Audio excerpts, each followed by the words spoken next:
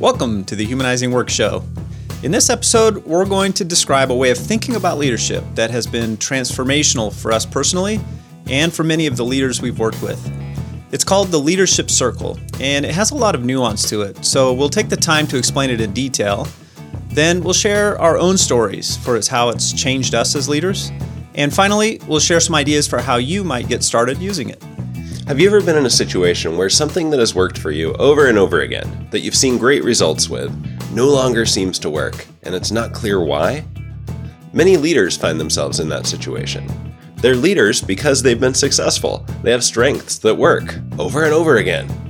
And then, at some point, those same behaviors and practices no longer seem to work. Yeah, it's so frustrating to go from feeling really competent to just feeling stuck. After all, mastery, a sense that you're good at what you do, is one of the key factors in intrinsic motivation. The Leadership Circle is a model for making sense of that situation and moving through it. It helps answer, how did I get here? Why isn't it working anymore? And how can I move from that place to the next level of more effective leadership? Leadership here, I should mention, is defined pretty broadly. It refers to creating positive outcomes with and for other people. So while we often use the Leadership Circle in a work context, the changes people make with it have effects in the rest of their lives. We'll both share examples of this from our own lives later in the episode. So if you have a sense that you may be bumping up against the limits of your leadership capability, if what has worked to get you here doesn't seem to be helping you get to the next place you want to be, then the Leadership Circle can be a useful tool for you to grow. By the way, you may be familiar with a personality or strengths assessment model like Myers-Briggs, DISC, Enneagram, StrengthsFinder. Let me briefly contrast the Leadership Circle with those. While there are nuances between the various personality or strengths models out there, one big commonality is that they tell you what you are, and then, at their best, they tell you how to be the best version of that. If I learn I'm a 1 or an INTP or whatever, I'm going to work on being that type as well as I can be. And there's some value in getting language for how you are, and there's value in seeing ways in which others are different and how that can be good. But for the leaders we described a moment ago who've hit the limits of what they are or how they're showing up now, it mostly just leaves them there. The Leadership Circle is different. It's a developmental model tied to the psychology of adult stage development. It tells you, here's how you show up at this stage of development, and if you want to move to the next stage to have a greater impact, here are some ways you can choose to grow into that. People don't do a Leadership Circle profile and end with, okay, I guess this is who I am. They always end a Leadership Circle profile debrief with an understanding of who they are, a clear path to who they can become, and a concrete idea of how to start practicing that new way of leading right away. And they almost always see meaningful results in a matter of weeks. Leadership Circle is our favorite tool for leadership development because it actually produces development, not just self-understanding. So before we jump into all the details of the Leadership Circle model, we want to help you with whatever challenges are most frustrating you right now. If you're feeling stuck on something, whether that's trying to take a more human-centric approach to your work, trying to make your product or business outcomes better, or if you've just got a tactical, process-related question, let us know about it. Send us an email at mailbag@humanizingwork.com with a few details about the situation, and we'll share how we might think through your challenge right here on the Humanizing Work Show. And just a quick reminder to rate and review the Humanizing Work Show in your podcast app, or if you're watching on YouTube, please subscribe, like, and share today's episode if you find it valuable to you. We really appreciate your help spreading the word about the show. To get access to more ideas like today's episode, you can sign up for our newsletter, where we share one key idea every week. You can sign up for that at humanizingwork.com/HWnews. Okay, let's dive into the details of the Leadership Circle. It's widely accepted now that kids go through very distinct stages of development. The psychologist Jean Piaget named 4 distinct ones. He discovered that as kids move through those stages, their sense of how the world works and their own place in it shifts. As they shift from an earlier stage to a later one, things that seem like just the way the world works, like Grandpa's ability to magically summon a coin from behind their ear, those shift. When they've reached Piaget's final stage, They can reason about abstract concepts and understand metaphors and symbolism. Psychologists call these shifts subject-object shifts. Something they were subject to becomes something they can be objective about. The stages aren't so much about acquiring more knowledge, so much as they are about adapting our mental model of how the world works. So Piaget's ideas became widely accepted by the 1960s, and that led other researchers to apply a similar approach to adults. After all, many adults seem to have different models for how the world worked and their place in it. The Leadership Circle is based on adult stage development work from Harvard psychologist Robert Kegan. The Leadership Circle focuses in on two stages in Kegan's model, what he calls socialized mind and self-authoring mind, but in the Leadership Circle, they're renamed to reactive and creative. According to Kegan's research, around 90% of adults are at one of these two stages, with a strong majority in or transitioning from the socialized mind stage, or what's reactive in Leadership Circle. The Leadership Circle was developed by Robert Anderson, incorporating Kegan's research with several other sources. Bob and his partner, Bill Adams, have written two great books about the model that both include lots of interesting statistical validation and applications, as they've surveyed hundreds of thousands of leaders using the Leadership Circle. You can check out their books, Mastering Leadership and Scaling Leadership, at the links in the show notes. What follows is our summary of the model and how we've used it, which of course draws heavily from Bob and Bill's work. The Leadership Circle visualizes this by placing the reactive stage at the bottom half of a circle and the creative stage on the top. In the reactive stage, we're subject to how other people see us. We see ourselves as a good person if other people see us as being a good person. Kegan calls it socialized mind because our sense of self-worth is seen through that social construct.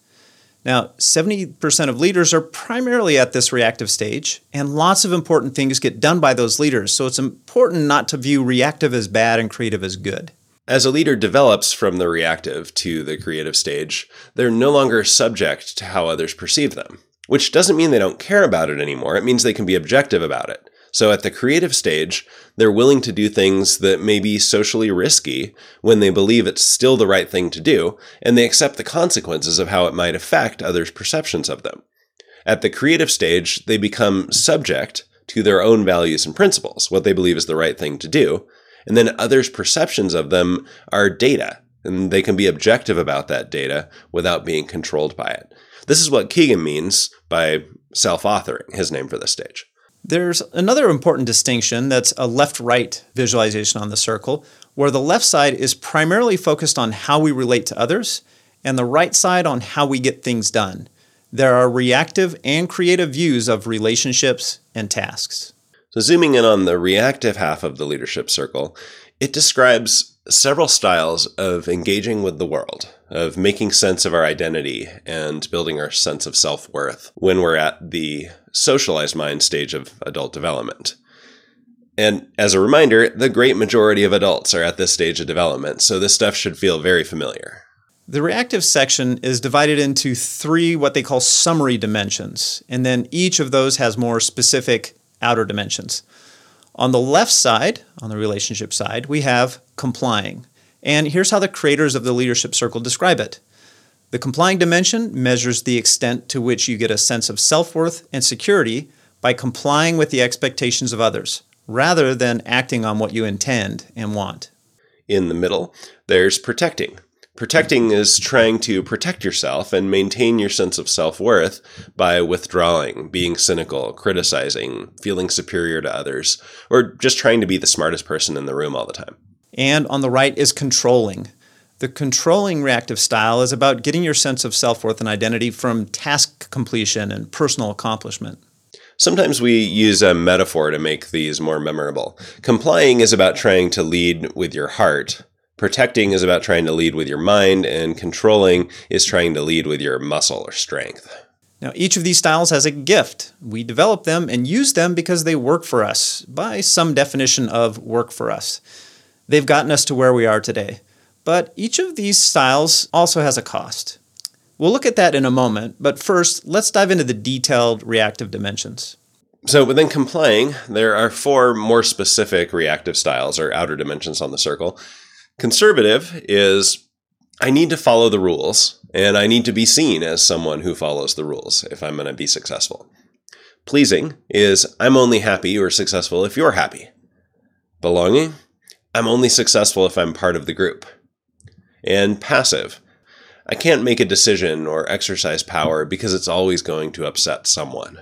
Moving over to protecting, there are 3 specific reactive styles here. Distance is about remaining aloof and objective, not getting sucked into the emotional drama. The old Star Trek character, Mr. Spock, is a great example of this. How fascinating that these humans weep at death. All creatures die. Critical is, I see what's wrong here, and I'm happy to tell you about it. And arrogance is about a tendency to project a large ego, to be experienced as superior or self-centered. Finally, moving over to controlling on the task side, there's 4 reactive styles or outer dimensions. Autocratic is a tendency to be forceful and controlling, to need to have things done your way to feel successful. Ambition is about getting your sense of self-worth from moving up, from being recognized by others as successful. Driven is I'm successful when I get stuff done. I need to get more done than anyone else. And finally, perfect is a measure of perfectionism. I'm only successful if I can do everything flawlessly. Different people have a different mix of these, but there's usually one that feels like home. It's the go-to reaction when we feel stressed. And of course, we go there because it works for us, or at least it has worked for us in the past. Right. For example, when I did my Leadership Circle 360 assessment several years ago, my strongest reactive tendency showed up as distance. And that made sense. I'd been successful by being objective and logical, by not getting into emotional drama. It got me a long way in my personal and professional life. But it was also becoming limiting at that point. I was often perceived by others as aloof and uncaring. I didn't have strong connections with a lot of the people I worked with. And as we mentioned earlier, there's a gift and a cost to each of these reactive tendencies. There's nuance in each of the specific dimensions, but let's just look at the gift and cost at the summary dimension level. In the controlling summary dimension, the gift, I think, is that you tend to get stuff done and get them done well. In many cultures, this is actually perceived as strong leadership. But the cost is often burning out yourself and others in the process. In the protecting dimension, the gift is insight and objectivity, the ability to see things clearly. The cost is not being able to connect well with others, which can limit your influence. And in the complying dimension, the gift is that people often feel that you care about them and you probably connect well with others much of the time. But the cost is giving up your power and influence and often feeling trapped because there's no move that'll keep everyone happy. Now, as long as we're in the reactive stage, those costs seem like just the way I am or just the way the world works. If being always exhausted and burned out if you're a driven entrepreneur, or always rubbing people the wrong way if you're the brilliant noticer of flaws in the system, or always giving up personal power if you're the one who tries to keep the peace. That's just the cost of doing business. But as the psychologist Robert Kegan put it, you don't have those tendencies. Those tendencies have you. Fortunately, the creative stage of development describes how we might still get those 3 gifts while reducing the costs associated with them when they're expressed reactively. This shift is not simply about gaining more knowledge or skill. It's not about balancing our team so our weaknesses are others' strengths. And it's not just learning how to communicate with people who think about the world differently than you do. Those are all great things to do, but the shift from reactive to creative is a subject-object shift. It's inside of us. We can now be objective about how other people will perceive us. Our new self-authoring mind considers that as simply data and uses it in service of creating the outcomes that matter to us. So let's dive into the creative side like we did with the reactive one. On the creative side, there are 5 summary dimensions. On the far left and far right, we have summary dimensions describing how we relate to others on the left and how we get stuff done on the right. And then as you move up on each side, we have 2 that are more about our awareness of relationships and systems. And in the middle, we have a dimension focused on the thing we're now subject to at the creative stage, namely our personal values and principles. So let's start on the relationship side, where we have the relating summary dimension, which is made up of caring connection, where others feel like you really do care about them. You get to know them, you ask about their life outside of work, and you develop meaningful connections. Next, we have fostering team play, which is about creating the conditions for teams to thrive. Leaders that score high on this dimension build strong, collaborative teams that feel safe to explore, challenge each other, and deliver strong results. Next, we have collaborator, where a leader recognizes that no great work is a solo act. They seek out others with complementary skills and work through differences of opinion and perspective in service of a shared outcome. Next, we have mentoring and developing, where a leader focuses on the growth and development of those that report to them and their peers. And finally, interpersonal intelligence, which is an awareness of your impact on others. Sometimes we call this being aware of your wake. When you walk into the room, do you sense the energy? Do you see how your presence changes it? If you say this thing this way in this moment, how will it impact the people that are hearing it? We'll jump over to the task side for the next summary dimension. Creative leaders are not just warm and fuzzy, they get things done. The achieving wedge describes how they do this while minimizing the costs associated with the reactive, controlling approach to getting things done.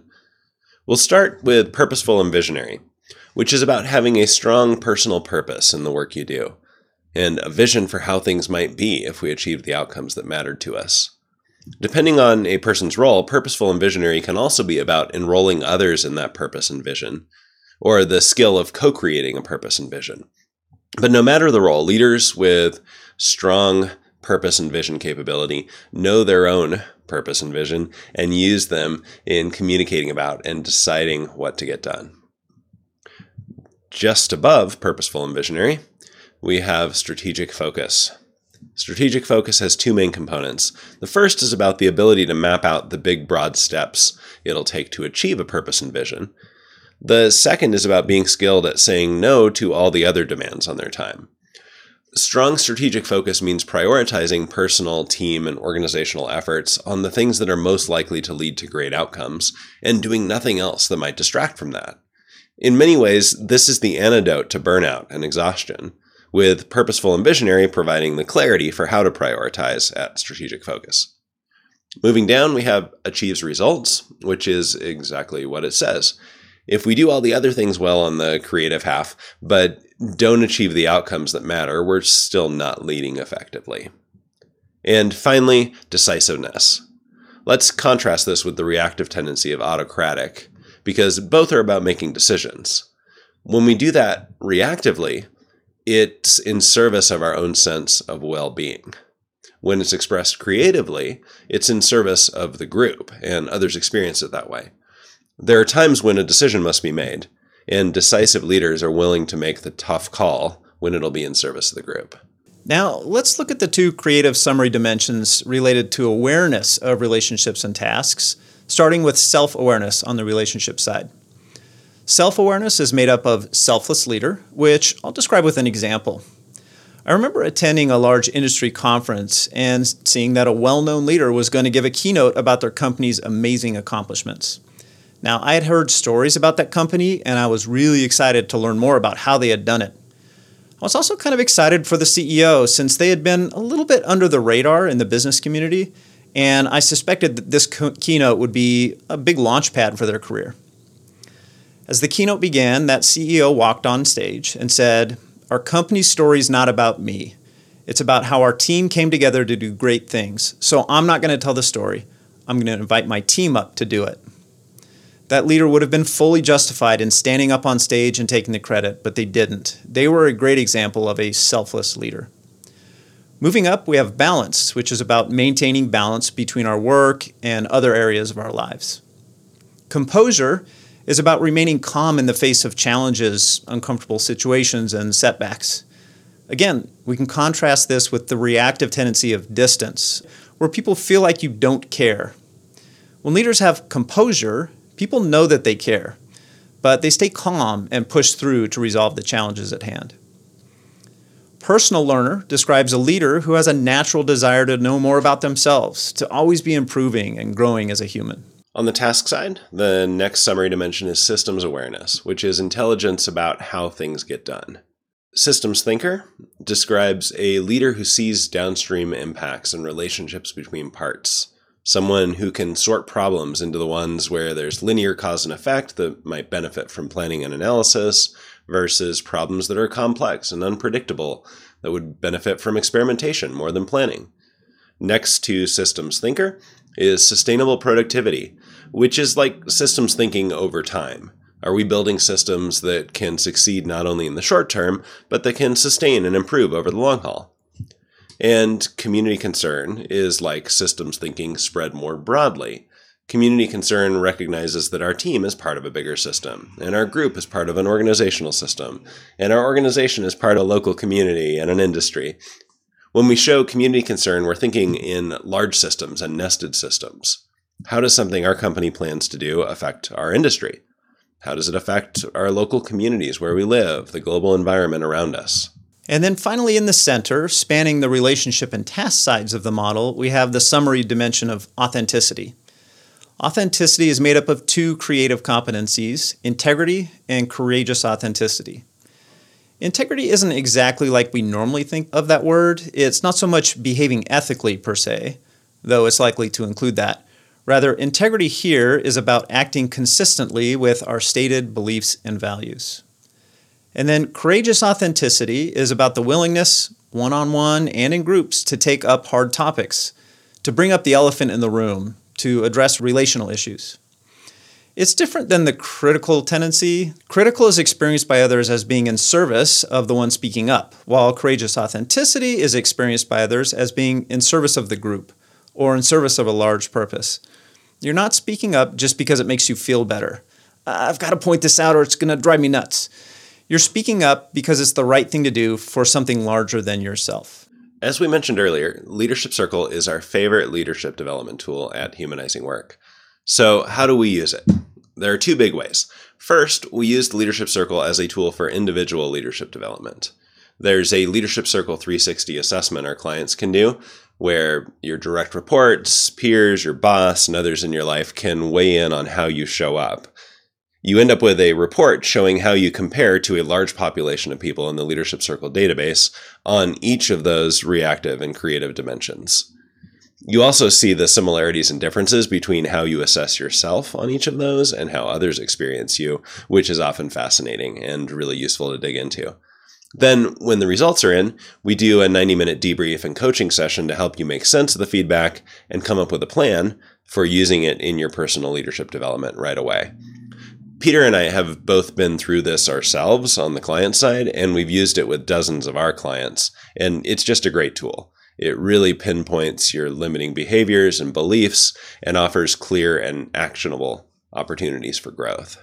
For example, when I took the Leadership Circle 360, my highest reactive tendencies were critical and arrogance.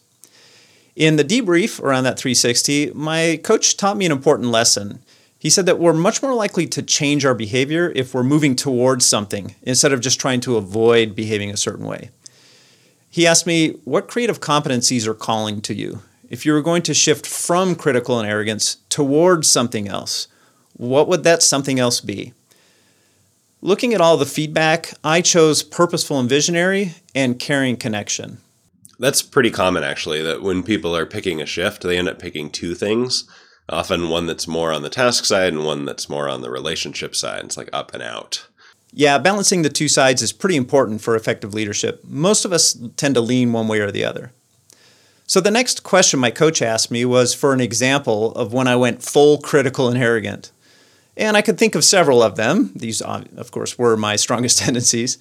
And in fact, I shared one example of that when I called out my CEO, Shantanu Narayan, in an earlier episode called The One Where Peter Apologizes to the CEO. So check that episode out for the longer story there.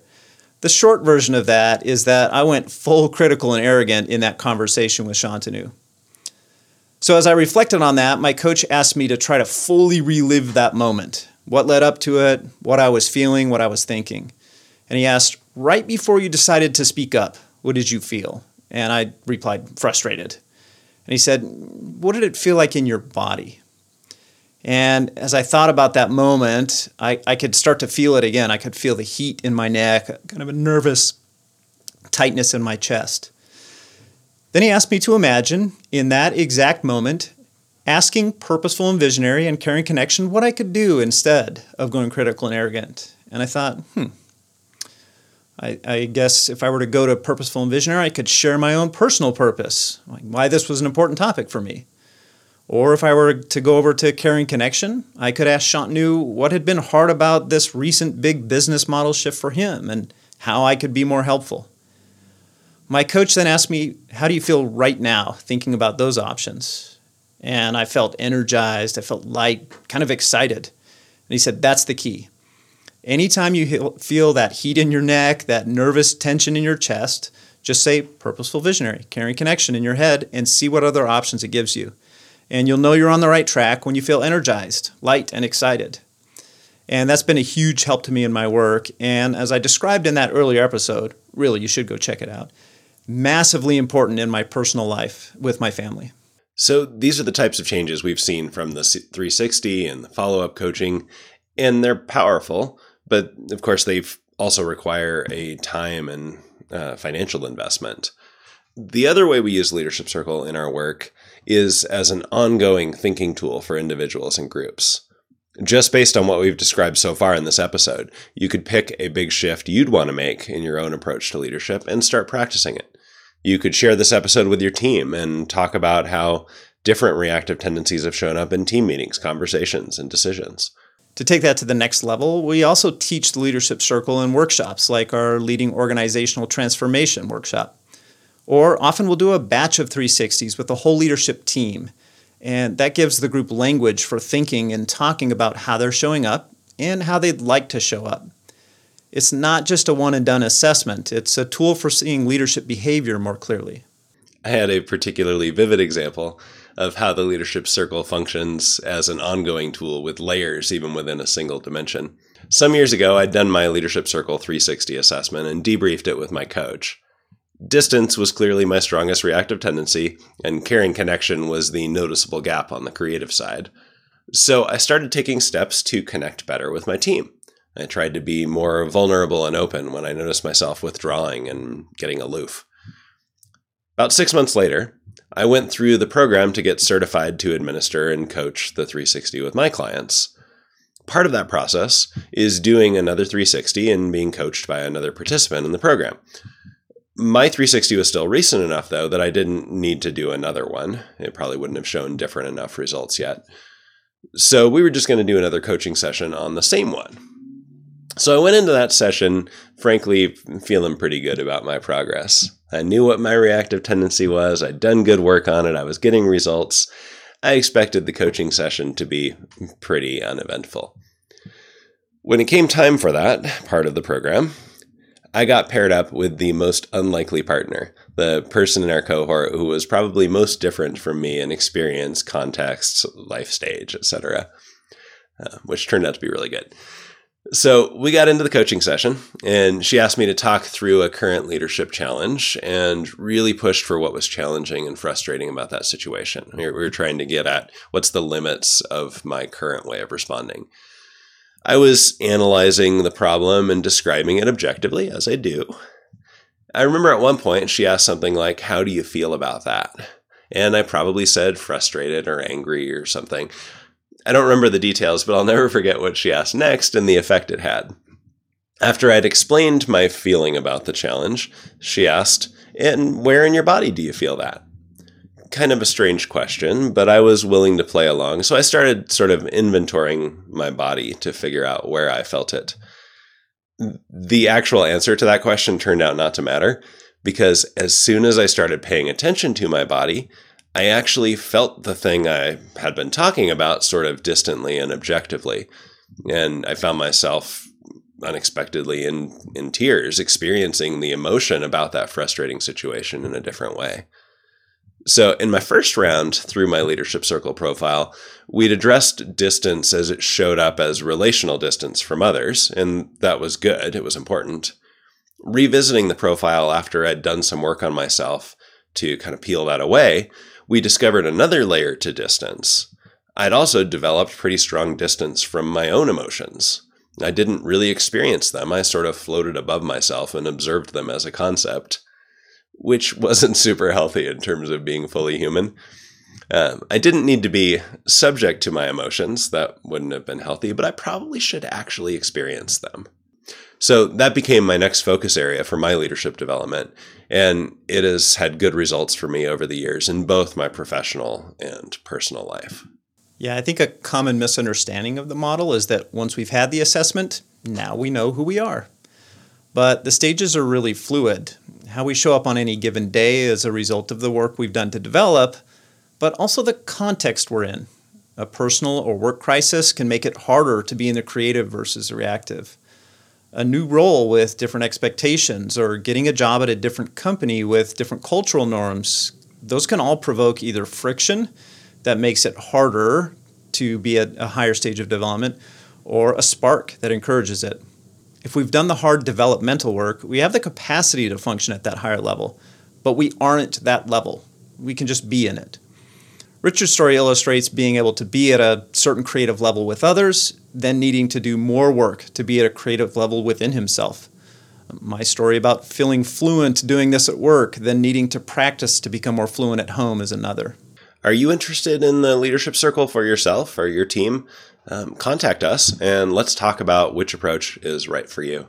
And this is such a powerful model. We hope that you enjoyed hearing about it and that you'll share this episode if you found it useful. And of course, keep sending us your questions and topic requests to mailbag@humanizingwork.com. We love digging into these tough topics, so send them our way. Humanizing Work.